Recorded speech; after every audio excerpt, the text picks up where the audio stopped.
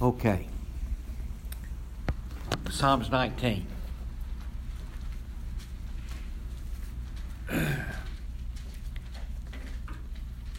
You that knew Carolyn's husband, Richard, you that didn't know him, in later years, Richard was blind, but he was a woodworker. One day, Richard and I were talking. I said, "Richard, how do you measure stuff?" He said, "Well, Bill, if I want something this long, that's what I get." So measurements to Richard was very relative to what he was working with. The opening lines of Psalms 19 says the heavens are telling the glory of God, and their expanse is declaring the work of his hands. I know David as a shepherd boy and then later on as king, like us, look up into the sky, and he had no idea. We've got real smart today, and we know that light travels at 186,000 miles a second, and that the sun is 93 million miles away. And when light travels that fast, it takes 8.5 minutes for the sun's rays to get to the earth. Did you know that? And Mars, our closest planet, Elon Musk wants to build a colony there. It's 195 million miles away. And if you Google it, NASA says, depending on how you go, it'll take you 9 months to get there. That's not for Bill to be cooped up in a box for 9 months. I couldn't do that. But the heavens, you walk outside on a clear night and look up and see what the Lord has done. And we'll say more about that as we get through the scripture. But it is absolutely amazing. Next week, I'm going to vary from Psalms, and we're going to look at a video that shows the creation's wonders. It's about 40 minutes long, and we'll just do that instead of having Psalms. But this place that we call earth, and the beauty that the Lord has done. I've shown you this before. You're familiar with Queen Anne's lace. A little weed. It's an actual weed that grows on the side of the road. I dare you to cut a piece sometime and turn it upside down and look at the intricacies of Queen Anne lace. God did a weed. We call it a weed. And yet it's absolutely amazing and marvelous. So when David wrote, he says the heavens are declaring the glory of the Lord, and their expanse in declaring the works of his hand. Now, when we did Psalms 8, we went to Job, and when God answered Job about, did you know that I stored up ice? Did you know that the rain is stored up? And we talked about when you go to the beach that God says you can go here. The sea can go there and not go any further. I mean, have you ever thought about that? And yet, every 6 hours, the tide changes, and we've observed it, and we put it in a calendar, and we watch it. Who did that? This God that flung the heavens in space. Genesis tells us that he spoke it into existence. God just spoke it. Boom. There it is. There it was. If you can understand that, tell me, because I can't. The miraculous we have in the heavens. Verse 2 says, day to day pours forth speech, and night to night reveals knowledge. Night to night. If God had placed the stars in the night sky, the blackness would have communicated powerfully to all humanity, ancient and modern. There is nothing and no one out there. Have you thought about that?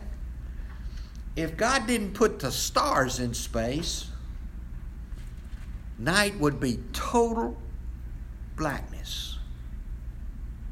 Total blackness. And it would have worked on us, as this commentator says. It would have said, there's no one out there. But he did. We have the twinkling stars and that kind of stuff. When Art was just a baby, Velta and I were driving from Dallas, and we were driving back to my home.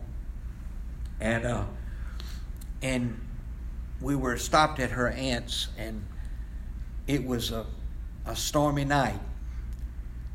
And we were out in the middle of East Texas, and the lights went off. And Art was between us and bed, and I couldn't see him. Y'all have seen some nights like that when it was so dark that you could feel it and you couldn't see anything. Imagine just walking outside and not having anything. But God didn't leave us like that. He gave us the moon. He gave us the stars. He gave us all this. It's absolutely amazing. Verse 3 says, there is no speech and there are no words. There's no words. Their voice is not heard. The commentator says, no speech or language where voice is not heard. The glory of God in the visible heavens is for all us to see. It is communicated to all mankind, no matter what their language. It's a message that's gone out through all the earth. You know, there's an old song, World War II fame. The best things in life are free. And it says the moon belongs to everyone. I remember my mother telling me that when Dad was in Belgium during the war, that she would look at the moon and she knew that it was the same moon that he was looking at. And we romanticize those type things, but it's true. And if we had no sun, we'd have no moon. So he says here, there's no speech and there's no words, and their voice is not heard. Verse 4. Their line has gone out through all the earth, and their utterances to the end of the world. To them, he has placed a tent for the sun. I had never thought about this. This commentator says, David poetically describes the nighttime sky as a dwelling place, a tent, a tabernacle for the sun. He said the sun comes out of its tent every day, crosses the heavens, and returns to its tent at night. Have you thought about that? We so take for granted the arising of the sun and everything that we have. And yet, there's not a civilization that hasn't known creation. The deepest jungle, our Native Americans, everything has had creation. Turn to Romans chapter 1 with me, please. We're just there's a lot we could go about Romans 1, and we did, but Romans chapter 1.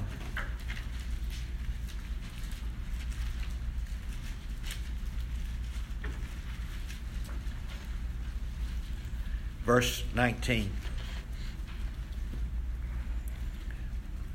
You with me? Verse 19. Because that which is known about God is evident within them, for God made it evident to them.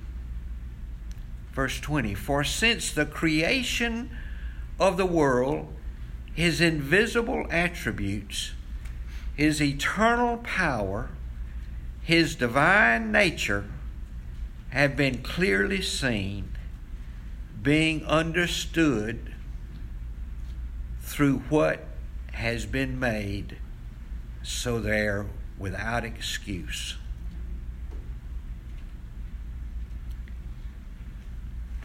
He said creation shows them. Look down to verse 25, and I'm sorry to say this is where we are today.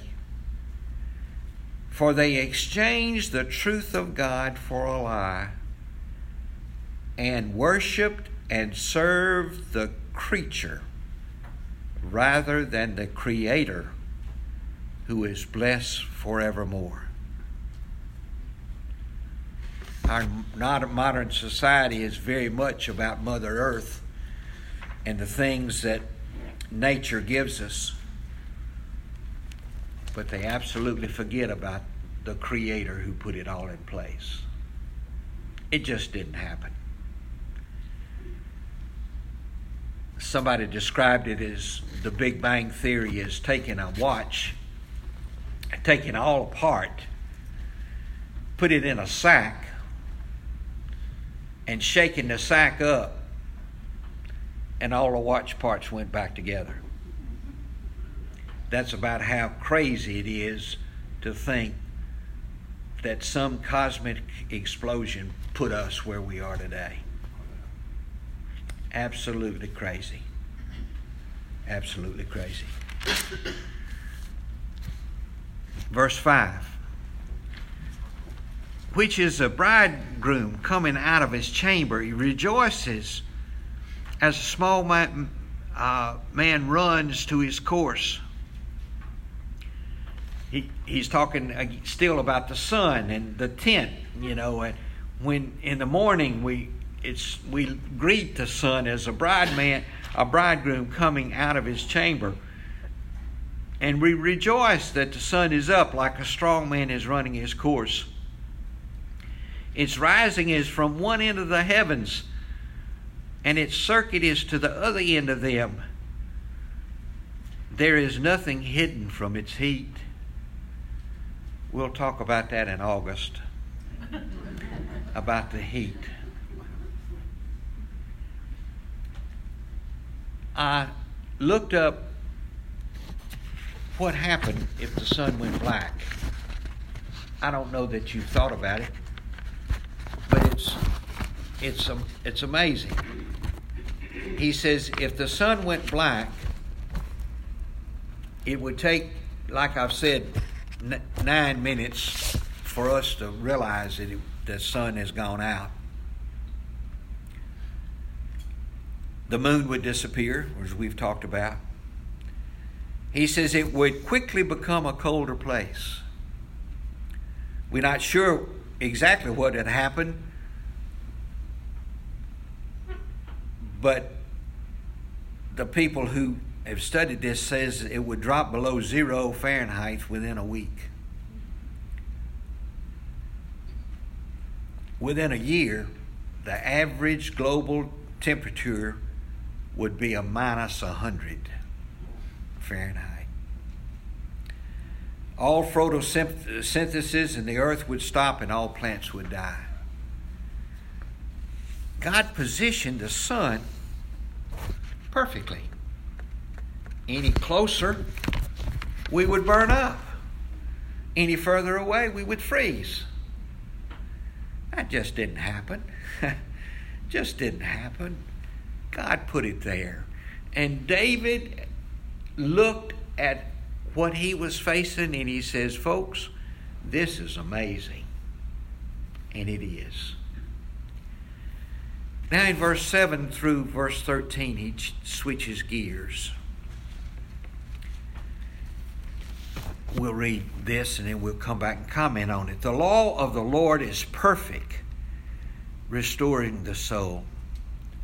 The testimony of the Lord is sure, making wise the simple.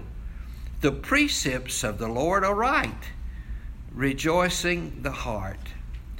The commandment of the Lord is pure, delighting the eyes. The fear of the Lord is clean, enduring forever. The judgment of the Lord are true. They are righteous altogether. Pastor Bobby has been trying to tell us that we as humans have two things about our Lord that he wants us to do. What are they? Obey him and worship him. Obey him and worship him. And in a nutshell, this is what David is talking about. Obeying and worship. Velta and I are reading through the Bible. We've got to 1 Kings. And we're reading about the fall of Israel. God told Solomon, don't marry those foreign women. What did he do? What happened? Just what God said. He said, they'll turn your hearts away from me. So God says, verse 7, the law of the Lord is perfect. The law of the Lord is perfect. Now, on this side of the cross, I am so gracious, so grateful that we're under grace. But the law of the Lord is perfect. He says it restores the soul. It gives us all the things pertinent to life and godliness. Why, it does not give us all knowledge. All knowledge is it gives us true, perfect. Understood in its literary context, God's word is never wrong in science or history or understanding of either divine or human nature. I read scripture sometimes and Velta and I look at one another and we says, what does that mean? And I says, I have no idea, but it's in the book and I believe it. It's just that simple. God's law is perfect. The testimony of the Lord is sure, making wise the simple. The testimony of the Lord is sure, making wise the simple. The Word of God is a sure being, reliable and certain. It's amazing. It's amazing. The precepts or commandments of the Lord are right, rejoicing the heart. Because God's words comes from a God who himself is pure and holy. The word itself is pure. A pure God can communicate no other way. We never have to worry about the word of God leading people into sin or impurity. If it seems to have happened, it's evidence that the scripture have been twisted, and Peter tells us that. The commandments of the Lord is pure and enlightening the eyes. The fear of the Lord is clean, enduring forever. The fear of the Lord is clean, enduring forever. Where in Psalms we found out that the fear of the Lord is the beginning of knowledge and beginning of wisdom. It's amazing. You know, we've said many, many times before, the biggest man on earth, when the sky gets black, he wants a hole to go into. The fear of the Lord is clean. The judgment of the Lord are true. They are righteous altogether. They are righteous altogether. David summarizes the beautiful chain of 7 pearls which describes some aspect of the Word of God. Here he declares that the words of the God are true, righteous altogether, and there's nothing false or unrighteous in his word.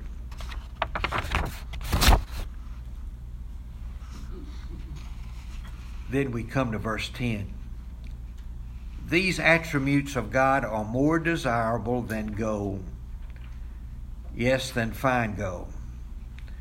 They're sweeter than drippings of the honeycomb. Moreover, by them your servant is warned. Ecclesiastes, sometime we'll do Ecclesiastes, but basically, you read the first chapter of Ecclesiastes and the last verse. But Solomon, who God says was the wisest man that ever lived, and there'll never be anybody any wiser, he said, I've had all power. He was a king for 40 years in Israel. He had all the money that he wanted, because the Queen of Sheba went there and she says the half hadn't been told all the things that I've seen, all the money you had. And in our world, power and sex are what a lot of people fight for. He had 700 wives, and I'll let you go from there. So he had everything in life that he could possibly have, and when he got down to the end of it, he says, it doesn't amount to the hill of beans, Bill's vernacular. It's all vanity. But what did he say in the last verse? He said, believe God and trust his commandments, and it's all going to be okay. And David is saying the same thing here. I've had money and gold, and yet to be in the perfect place that God wants us to be is the best place on earth. Verse 12. Who can discern his errors or acquits me from hidden faults? The Lord gives us some instructions, and he warns us some things. He warns us that we need to be careful about sin. He warns us for dangers that we cannot see. He warns us for dangers that we cannot appreciate. He warns us for dangers that may come in the future. He warns us of these things.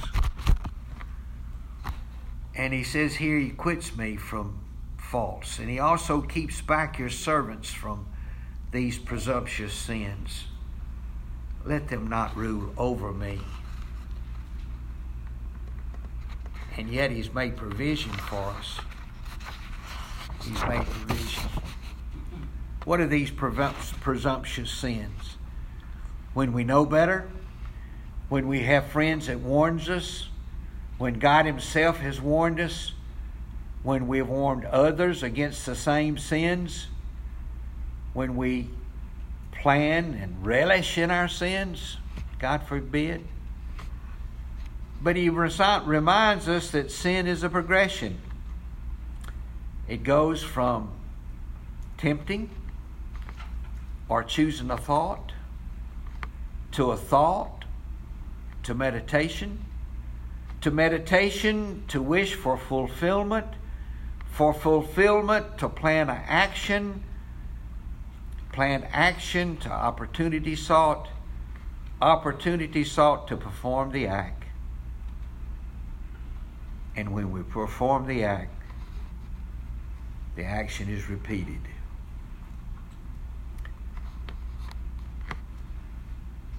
Achan saw the wedge of gold. He saw it. He took it. He hid it in his tent. And when Joshua came to him, he says, "Where is it, son?" He said, "I buried it." And if you're honest enough to look in your own life and come back, you know that it's the same thing with you today. Human nature hadn't changed. And yet David said, "Don't let it rule over us." Then he winds up with verse 14. "Let the words of my mouth and the meditations of my heart be acceptable in your sight, O Lord, my strength and my Redeemer." So many times we've seen this. When we go back to verse 1 and we look at the little preamble that is there,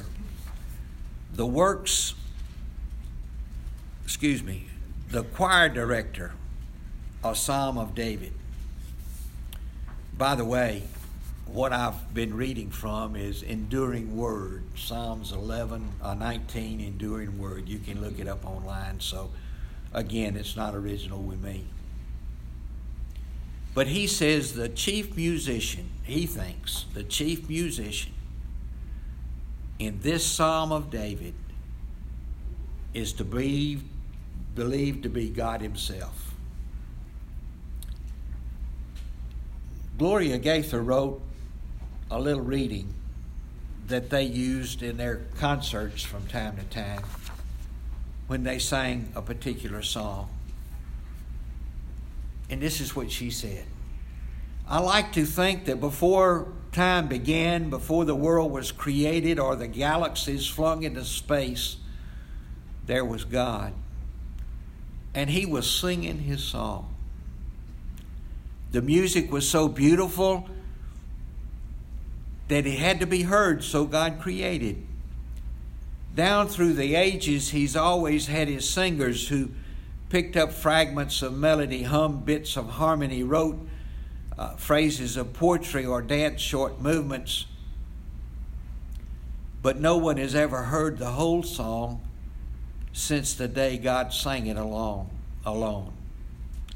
One of these days, when we gather all his children home, and one by one all the singers of all the ages will lift up their voices, filling up the parts that life taught them, at last we will hear love's sweet song as it was conceived in the heart of the great songwriter himself, and it will be perfect."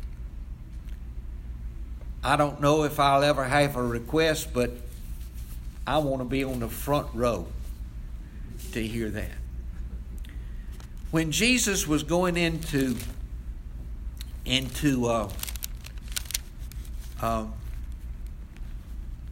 Jerusalem for the last time, Luke records the fact that as they were going in there and the children were coming and shouting hosannas and praising him, and some of the Pharisees in the crowd said to him, "Teacher, rebuke your disciples." But Jesus answered and he said, "I tell you, if these become silent, the stones will cry out." The stones will cry out. Well, we've just got enough time. I don't have my players today, so we'll listen to this one song if I can get it queued up. Jerry, if you'll push this podium out of the way.